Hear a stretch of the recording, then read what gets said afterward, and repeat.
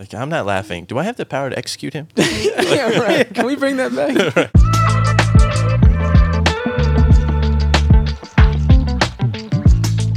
All right, so if you guys know me, which both of you do, I hope by now, you know that I love the medieval world. I love history, but particularly I really enjoy the medieval period. And for many reasons. Some of the reasons are that it's a world that we don't really understand. It's a world nothing like the modern era. But in other ways, it can sometimes seem so close to us. Mm-hmm. And I think one of the things that really exemplifies this medieval times is the kings and queens. The kings and queens are archetypally medieval, right?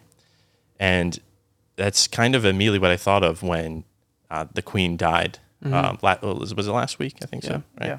Was, she died. King Charles, I think the third now.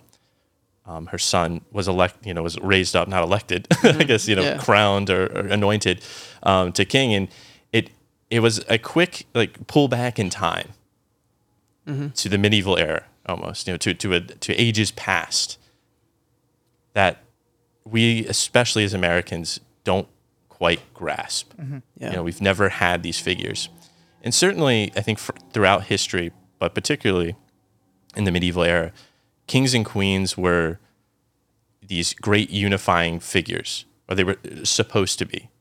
They were a kind of in the high medieval period, the king, the Christ anointed, right? Like bishops from all over the diocese, archdiocese would get together.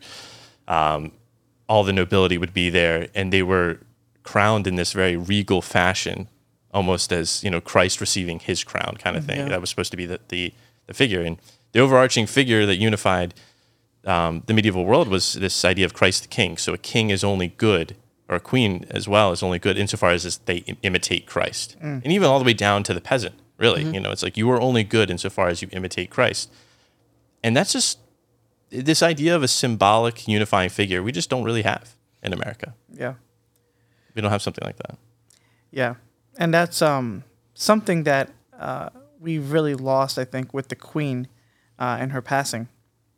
I think we're remembering anew what the symbolism of a queen is, or a figure of royalty. Bishop Barron just came out with an article on the Queen's death. He made some really good points that the Queen is not just a political figure, but actually a religious one too. Right. And when he was describing the coronation ceremony of Queen Elizabeth and how it was just rife with these religious symbols. Like she was given like a scepter, she was crowned, she was given an orb, and each of the items that she was given had a cross emblazoned on them. Mm. And then after she was given all these symbols of her queenship, she was also given a Bible as well. And when she was handed the Bible, the words were, "This is the most valuable thing in the world." Wow. And so this political figure, there was just so much religiosity bound with that, with her coronation.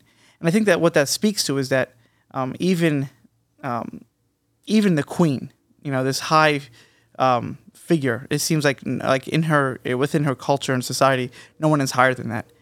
She too is subject to authority, right? And that kind of preserves the sense of trust that you can have with her, is that she's not going to, a king or queen is not going to simply do whatever she or he wants at will. That you are responsible to an authority as well. Mm-hmm. And that's where that religious symbol comes into play. The Queen now didn't really have any political power in the UK. So I thought it was just kind of interesting how, on the one hand, you have people saying, like, this is an outdated monarchy, it has no use, so let's get rid of it.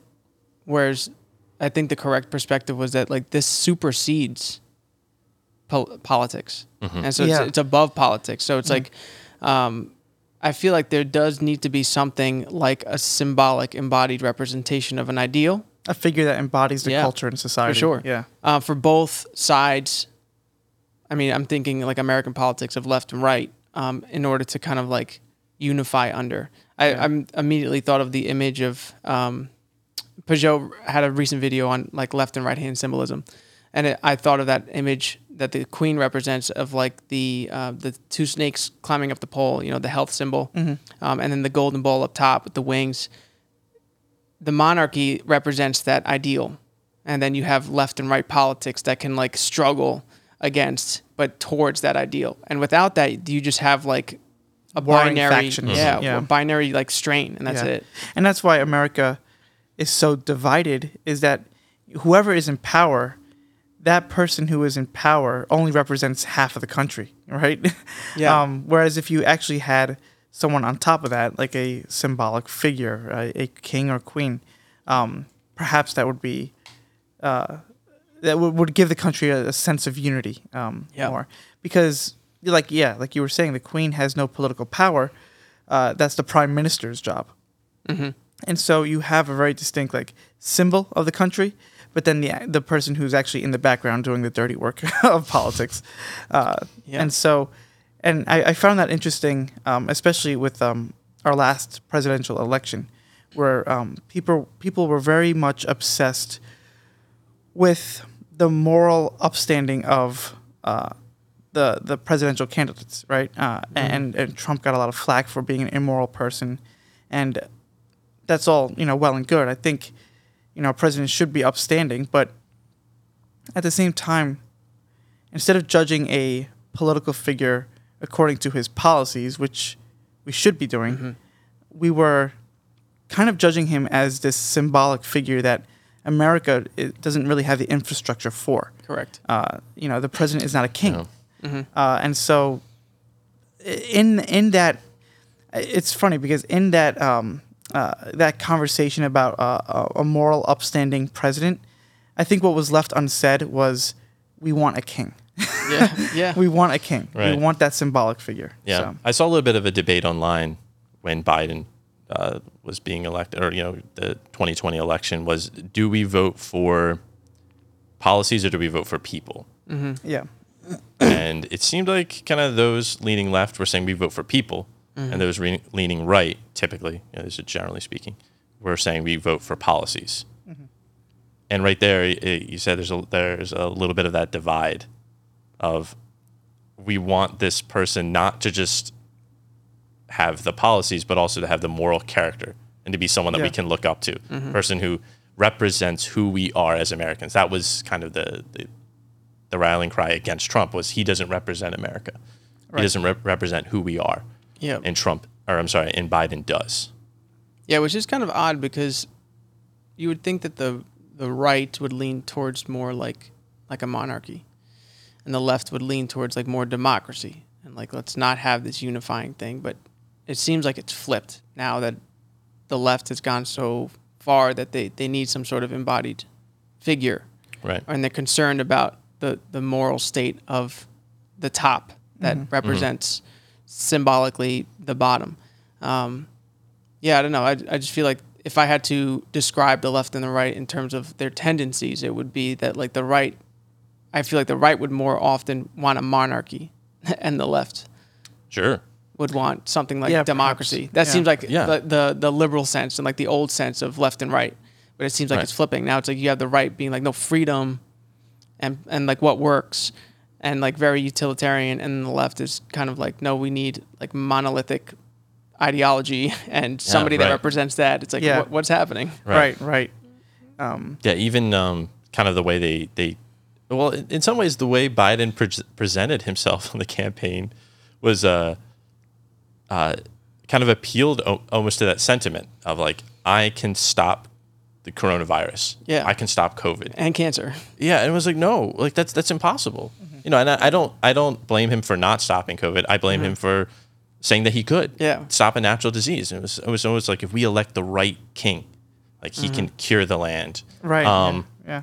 And even some of, I guess, maybe more on the far left, expectations of Biden was that he was just going to sign all these policies Yeah.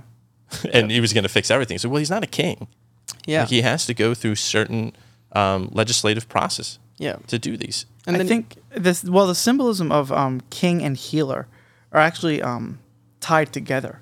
Yeah, correct. Yeah. Yeah, and I remember there was an essay I read on the Return of the King from J.R.R. Tolkien, the third part of Lord of the Rings.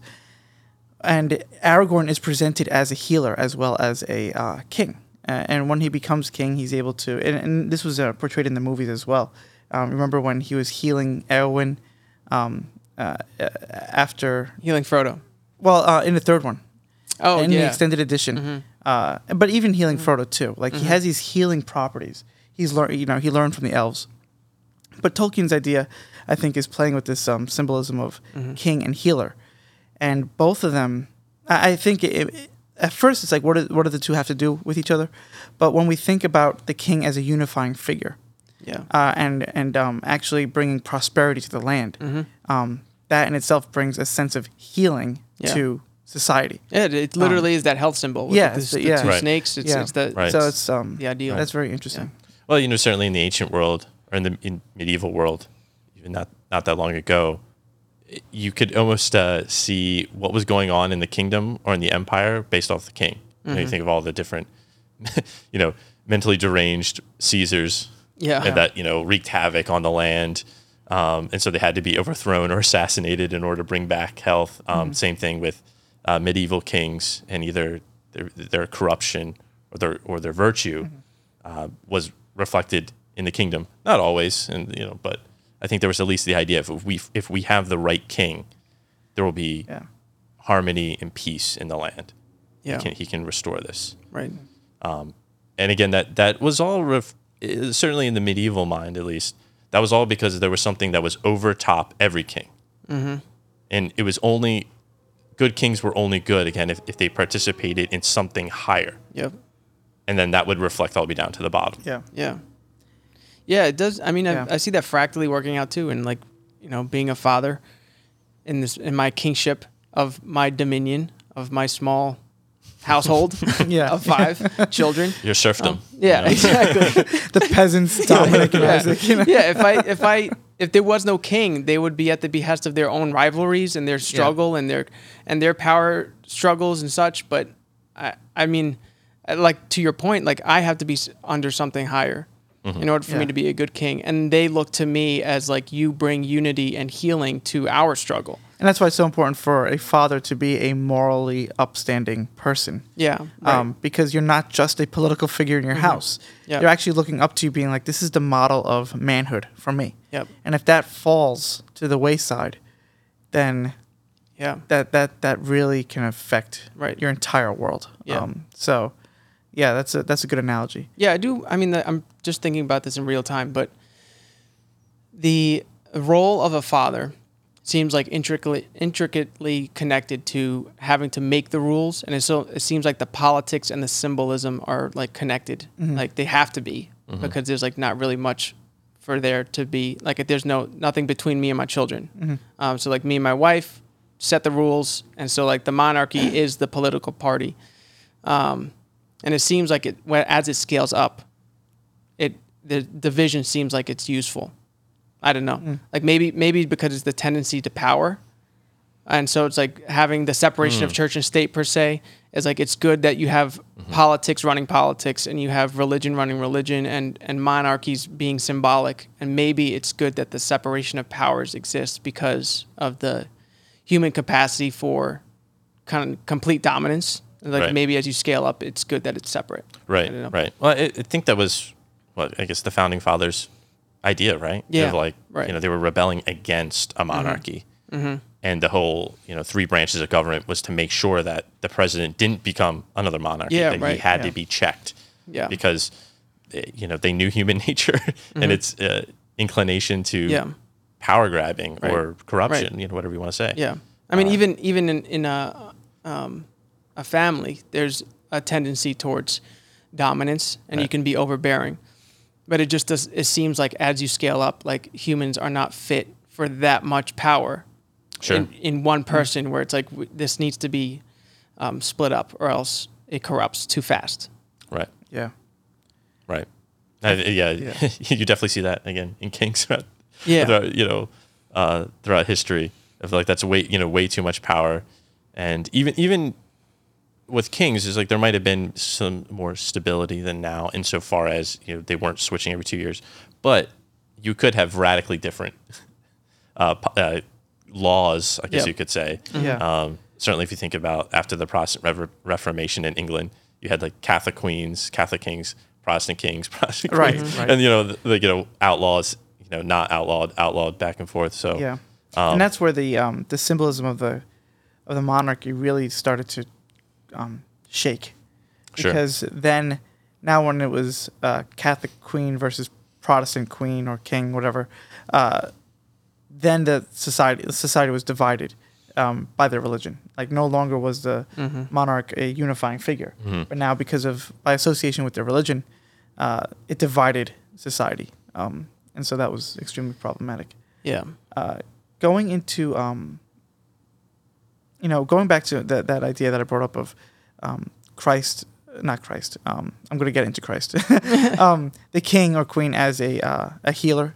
I think that's exemplified in Christ. When we call Christ the king, before he was manifested as king, he was known as a healer. That was his life, Yeah, right? He was literally healing people of their illnesses, bringing people back from the dead, healing them of their blindness, their lameness. And I like those, again, those two things are not separate. Like they fit together. And if he's going to establish his dominion over the universe, then that means that he is going to bring peace to his dominion. Yep. And the greatest enemy and divider is sin. Right. And sin corrupts, right? The wages of sin is death. And so any of the manifestations of sin in the world is going to look like blindness, lameness, right? A sickness. All of that is a result of sin and the enemy. And so Christ healing, going about his healing miracles, is foreshadowing of his complete dominion over all things. Right. I've come to bring life, right? So that you can have life to the full, and that's established in his kingship. So, I think like the symbol of Christ as king, all the implications there is a society at peace, is a society that is full of life, sickness and death. Yep. And so, and going back to, when Biden was running saying I'm going to rid people, the land of coronavirus, of the coronavirus. Yes, at the same time, like that's absurd, but it's interesting that he even said that in the first place, because as if there's something subconscious saying like, as the leader, I should be able to establish healing, Yeah. right? So it's almost like bubbling up from this, it's like something that he can't even put his finger on. Yeah. Like, why is he making this claim? Right. It's Like, why is the because- president saying he can cure cancer? Right. It's like- but it's because he's touching on something symbolic, Yeah. right? Yeah. Yeah, that's really interesting. Yeah. So, I mean, this is a question for both of you who know more theology than I do. The counterpart to that is, I came not to bring peace, but a sword.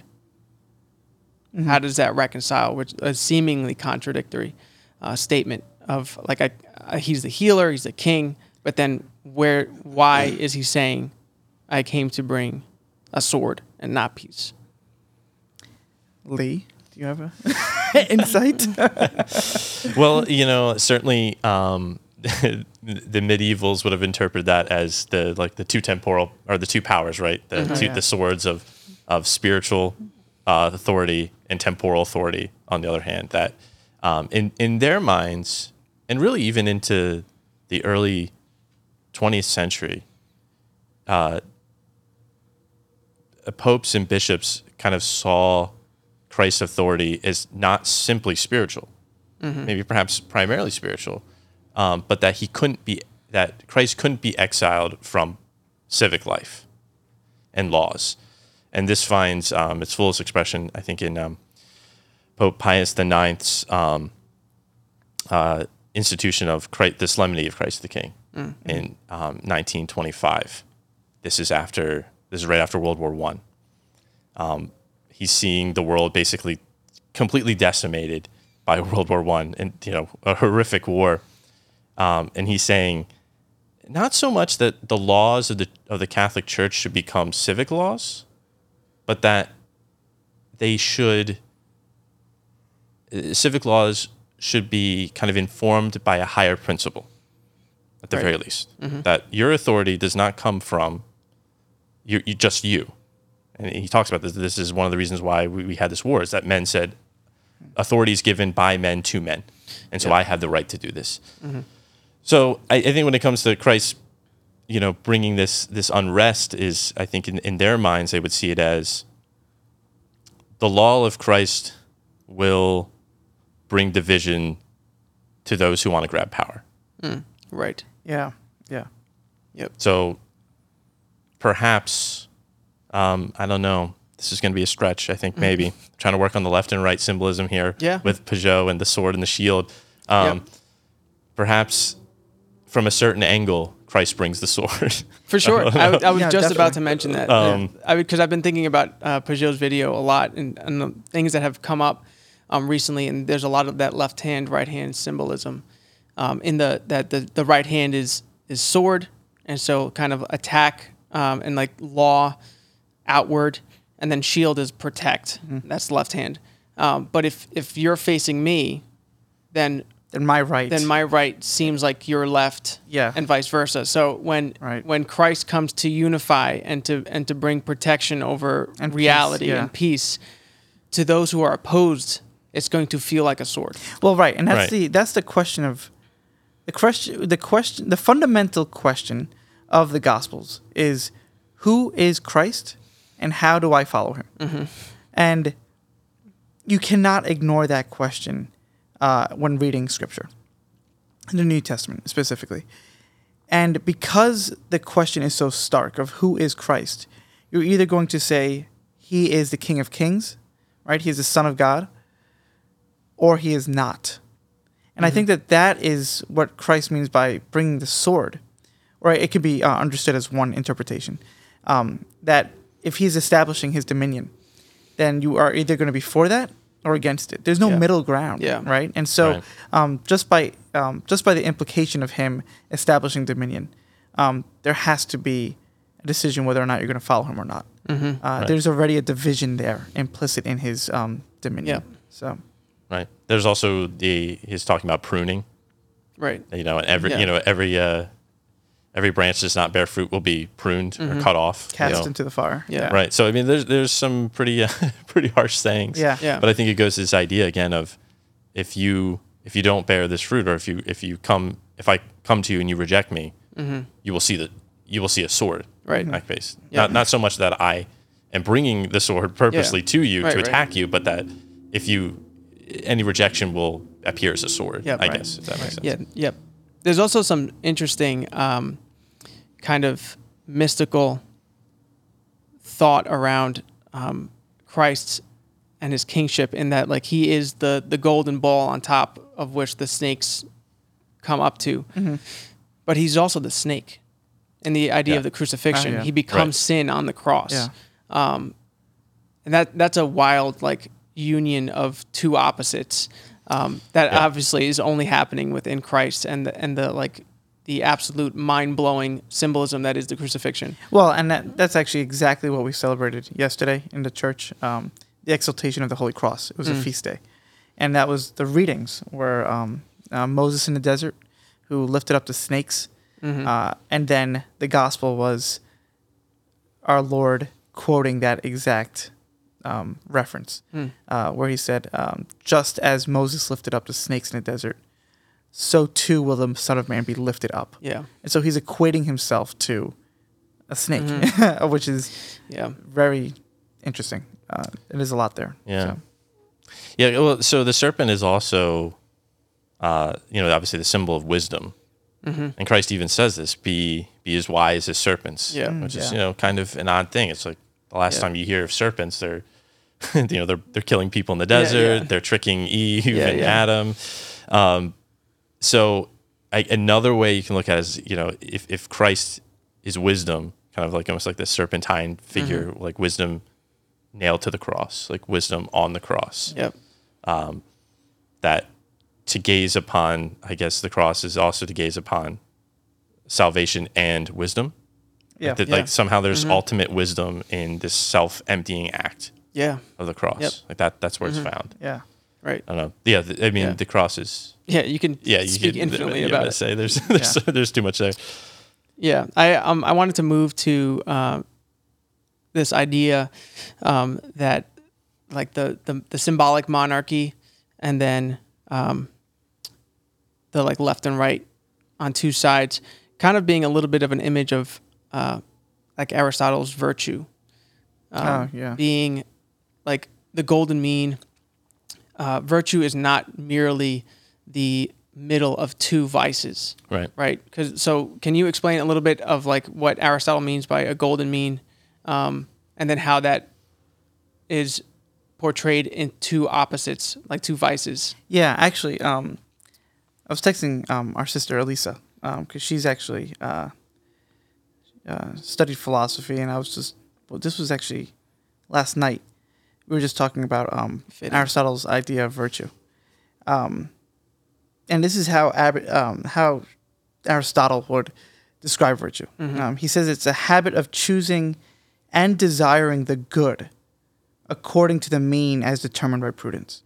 And so it's not just a habit of living according to, like you said, the mean between two vices. Right. But it's actually recognizing that as good and then desiring it as well. Right. And so it's not just like, well, I don't want to be rash, and I don't want to be a coward. So if I can just find a balance, Right. then I'll be virtuous. Right. It's like, no. Recognizing courage, calling it out, recognizing that as the good, and then actually desiring that, and living habitually according to that mean. Yep. But she also says it's determined by prudence too. So, for someone who is courageous, let's just say if there's a burning building, it would not be courageous for a old woman to go in and try to save a baby who's trapped in that building. Right. That'd be rash. Right. For her. However, if a fireman approaches the building and decides to enter the burning building and rescue a child, that's courageous. And so courage is going to look different for every person. Yeah. And that person has to approach that mean in prudence, knowing himself, knowing his own limitations, his own strengths and talents, and then determining what that mean looks like. Yep. So, Lee, do you have anything to add? Yeah, the golden mean is something relative to us, right? Yes. So it's not this perfect in the middle between these two things. I certainly think of working out and calories. But, I think even Aristotle mentioned something kind of like that. That if you're an athlete, you might need to eat more than if you're not an athlete, or vice versa, depending upon what you want to do. But I think it's this establishing the relative is where prudence comes in. You have to figure out like where am I kind of on this rash, right? To courage or cowardice and courage. Like where am I on this? Yeah, on a scale. And I feel like that takes a certain level of self-knowledge, like to actually sit down and be like, am I actually more of a coward than I think I am, or vice versa? Exactly. But and what the complicated thing too is that typically wherever you tend is where you can be tricked into thinking that is the mean. Yeah. Right. And so for a cowardly person, someone who is courageous might appear rash because it's further away from their current balance. Right. Yep. And so, like Lee's right. You have to really know yourself. It takes a lot of introspection to admit, like, well, no, I'm not living up to the mean that I should be living up to. I think you see that kind of on a broader scale, like bringing this back out to the political of why everything is called far right now. because it's Yeah, to right. as the culture is moving more and more left, their perspective on what is aside from them is farther and farther right. So someone who might be middle of the road 10 years ago is now really far away from the zeitgeist, supposed Yeah. zeitgeist of the left. And so therefore that's really far to the right of them. Yeah. And that's yeah. exactly, say what you will about Elon Musk, but I think he was dead on when he said the left is losing the middle. Yeah. Because as they progress so far, the people that were kind of in the middle now seem right. Yep. More and more right to them. Yep. So, Yeah, and then pulling it back down to the like the personal. I've been thinking about this for quite a while as I've been married for 10 years. The idea that relationships, like when people are in relationships and they say like our vices complement each other, or like it kind of Yeah. balances out because he wakes up early and I get up late. he's and, lazy and I'm type A, yeah, so yeah, we're all exactly. good. So I hated that idea because it just doesn't seem like it works out in real life. It's like if you're both vicious, where does the virtue come from? Like it's not the average of two vices. Yeah. Right. So there has to be something else that you're working towards that's kind of outside of that struggle, like horizontally. There needs to be a vertical like orientation, a telos, or else you don't just get virtue from adding two vices. So I like hearing Right. that always bugged me. But then, because then on the other hand, like masculine and feminine do complement each other. So there's an intuition about something that's real about the complementary nature of masculine and feminine, people's tendency towards like being a homebody versus wanting to go out. Like sometimes those things like do play in a type of system that participates in something higher. And so like I was thinking about the analogy, like the best type of image for a relationship. For a long time, I hated the idea of like gears and clockwork because then like you're in and you're out meet and you never like fix yourself. Like you just like, oh, it's like clockwork, like you. A piece of a puzzle or Yeah, whatever. yeah. I never liked that because there was no like self-improvement. And so it was like, it's more like a rock tumbler where you, like your life clashes together and all of your idiosyncrasies like smooth out. I like used that analogy for years. I was like, this is the best one. Like I like this the most. But then the more I thought about it, I realized that what you end up with are two individual smooth rocks. And there's no like unity. There's no participation in something bigger.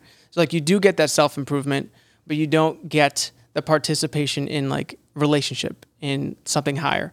And so like I actually now flipped back to the idea of the clockwork, but it's if your vices meet like that, you are turning something to which you don't know what you're turning. Like you're participating in a negative relationship. You're moving the clockwork into something bad, and it's not just like life moves on. And so you need to fix your gears so that when your complementary aspects do meet, you participate in something that is fruitful and that is moving towards something good. So it's more complicated than the two analogies, but like I've been struggling with that for so long. And it really kind of comes back to that idea of the two vices, and then like having something at top to go towards, like a telos. Yeah. Yeah. This idea of a telos and something to aim for, something Sarah and I have talked about is that we have never, we didn't think of this consciously, but we just kind of noticed that we've never called each other perfect. People say that in a relationship, like, Yeah. you're perfect. Yeah. You're perfect the way you are. And I'm glad. And we both said, like, Yeah. that's good because it's like, we're not. Like, Yeah. like neither of us are perfect. And if you say, like, oh, you're perfect, it's like, okay, so does that mean I don't need to do anything? Yeah. Am I good? Yeah. You're But good enough. That's one of my. I can't say that phrase, but yeah. You're okay the way you are. Yeah. Or what happens if I fall short? Does that mean like now I'm not perfect and you don't love me anymore or whatever Yeah. it is?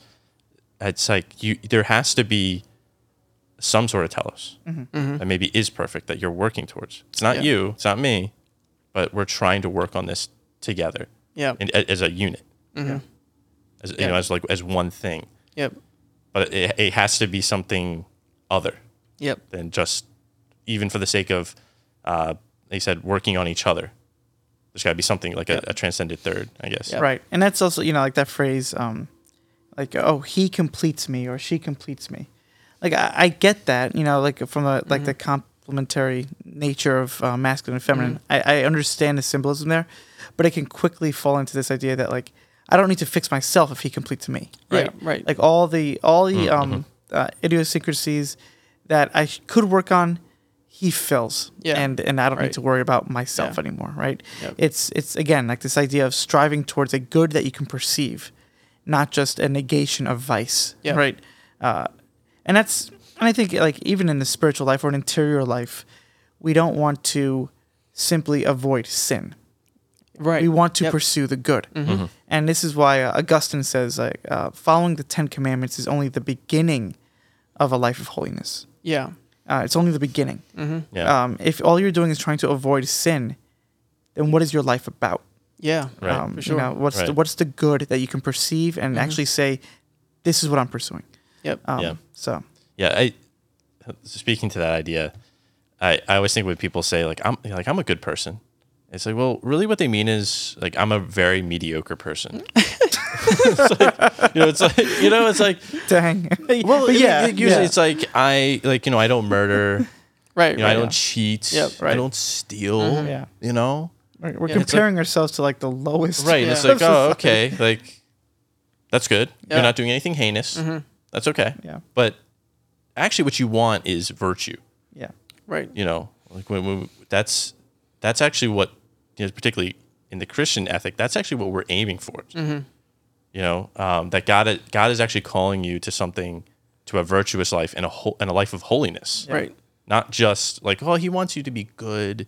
He wants you to be healthy and safe. Yeah. Like, Yep. no, actually, he wants Right. you to be like transcend all of that. Yeah. It's like Yeah. if you say, I'm virtuous or I'm a good person, it's like, well, are you prudent? Are you temperate? Do you Right. control your passions? Yep. Yeah. Exactly. Yeah. Right. Like our Lord said, he doesn't say like, I am, like, he says, I'm the way, the truth, and the life. Not, I am not sin, right? Or I am Yeah. not bad, Yeah, yeah, like, Yeah, yeah. it's always positive. Yeah. And Yeah. so Yeah, it's you easy s- to forget that. You see that too with, like just society, not really having an orientation and just kind of living for the weekend or, getting a job just because you need to get a job so you can have money to put your kids in Yeah. school and whatever. If you see all those things as almost a type of avoiding sin, almost like a 10 Commandments, like the 10 Commandments keep you away from sin. And so the things that are the mundane and the in and out of like you get a job so that you can have money for your family, so that your kids can be fed, so that they can go to school and they get a job and do the same thing all over again, is a type of avoiding decay. Right. So it's the same type of avoiding sin. And so if that's your whole life, then what is it for other Yeah. than safety, protection, and avoiding the bad thing, which is Right. death Yeah. and Right. despair or whatever. Right. Yeah. I certainly think about this a lot reading St. John of the Cross.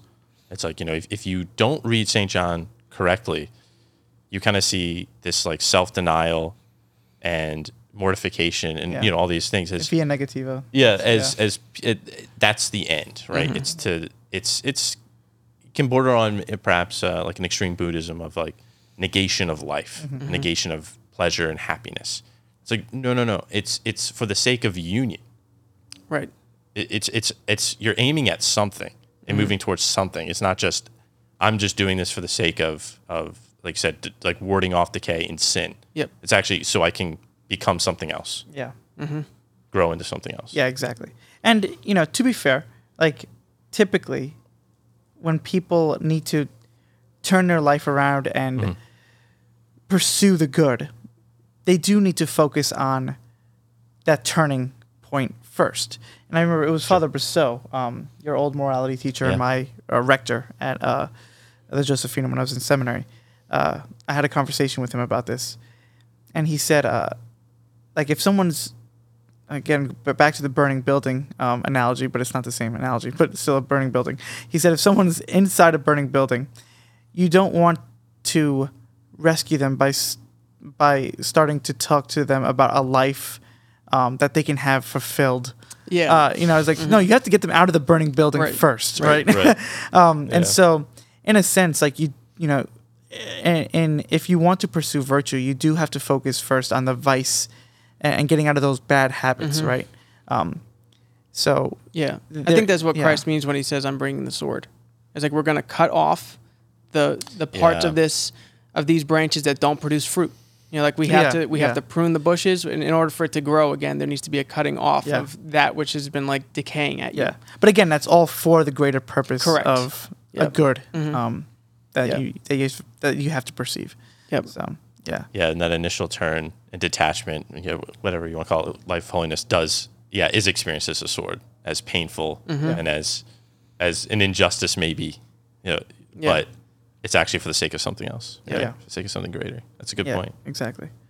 So circling back to Queen Elizabeth again, all the way back to the beginning. One thing I thought of when she passed, I was having a conversation with a friend, and he felt like it was the end of an era, in a sense.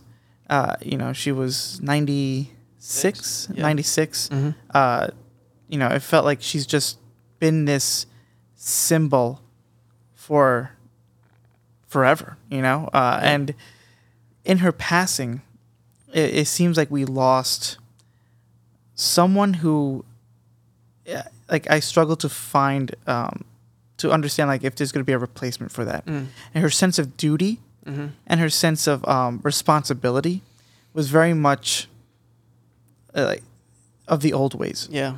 And someone who I think resembled that or lived in that same mode was like John Paul II. Who he stuck with his papacy till his dying day. And like this sense of duty again. It feels like are we going to have symbolic figures in the future now who are going to have that sense of responsibility, or is it going to be all about it's about me and I'm tired and I'm going to retire, or I'm going to just watch out for me. Right. It seems very much a generational thing. And so there was a sense of, when I was talking to my friend, he almost expressed it like a sense of dread. Like, is this symbolic of actually the culture moving now? Like this last symbol of duty and responsibility in the old ways has died. Yeah. Like, where are we moving now? What are our politicians and heads of state and symbolic authority figures? How are they going to show us how to bear responsibility? And so it was almost a glimpse of the future a little bit in her passing. And I just thought that was pretty interesting. So We have King Charles. yeah, yeah. No, it does. Like I said, it does seem like something that belongs to the old world. Yeah. Right. Like, we're Americans, no kings, just men. Yeah. Like we're all equal here. We know there are no kings, and so especially I think something that Pope John Paul II and Queen Elizabeth had in common certainly is a lengthy reign. Yeah. Like when was she? It was. I think it was in the 1953, in the early 50s. Was it when she was? Her coronation. Yeah. And then Pope John Paul II was like the 70s until like Yeah. the early 2000s. Like a long. Both of them had long reigns.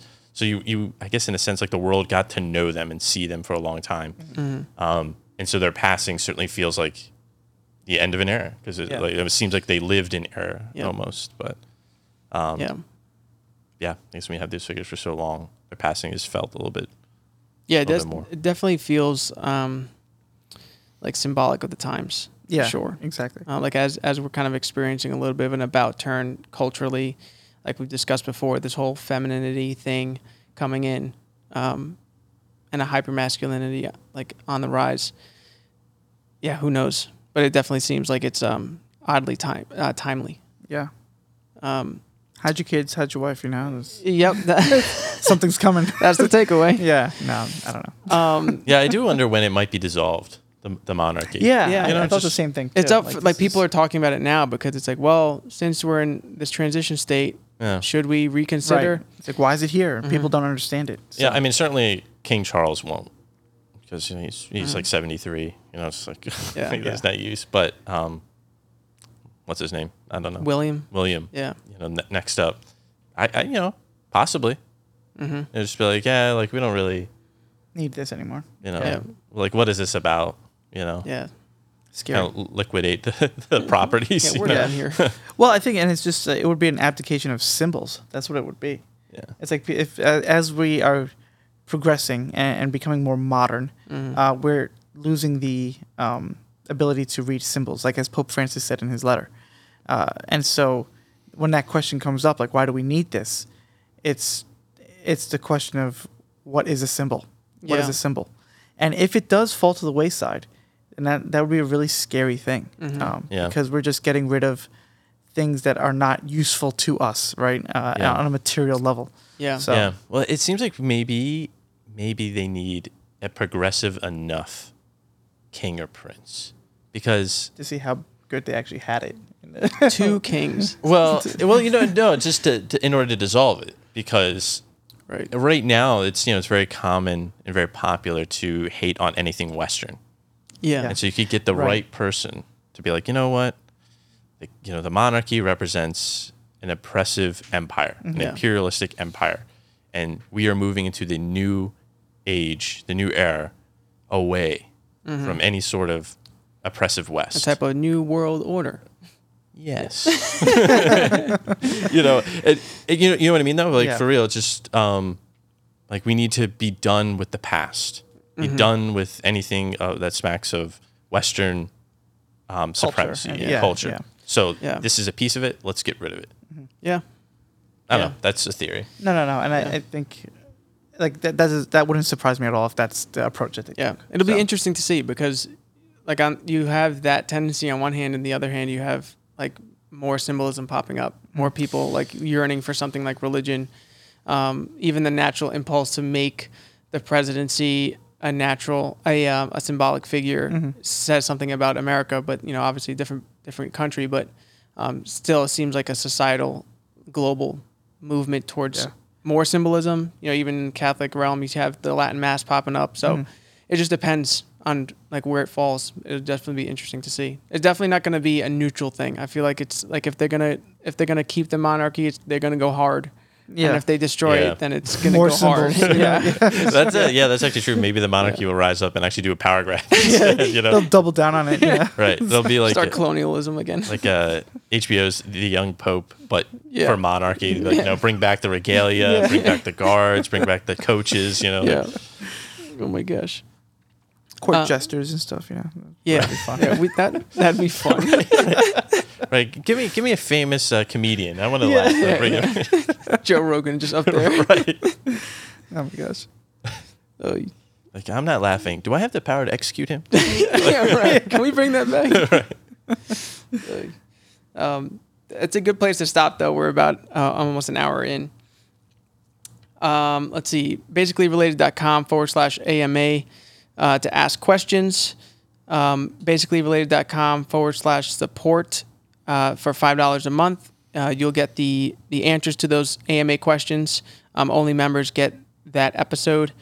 I'm Matt Hylam on all social media. Lee is at Coach Lieb. And Father John is still MIA. See y'all.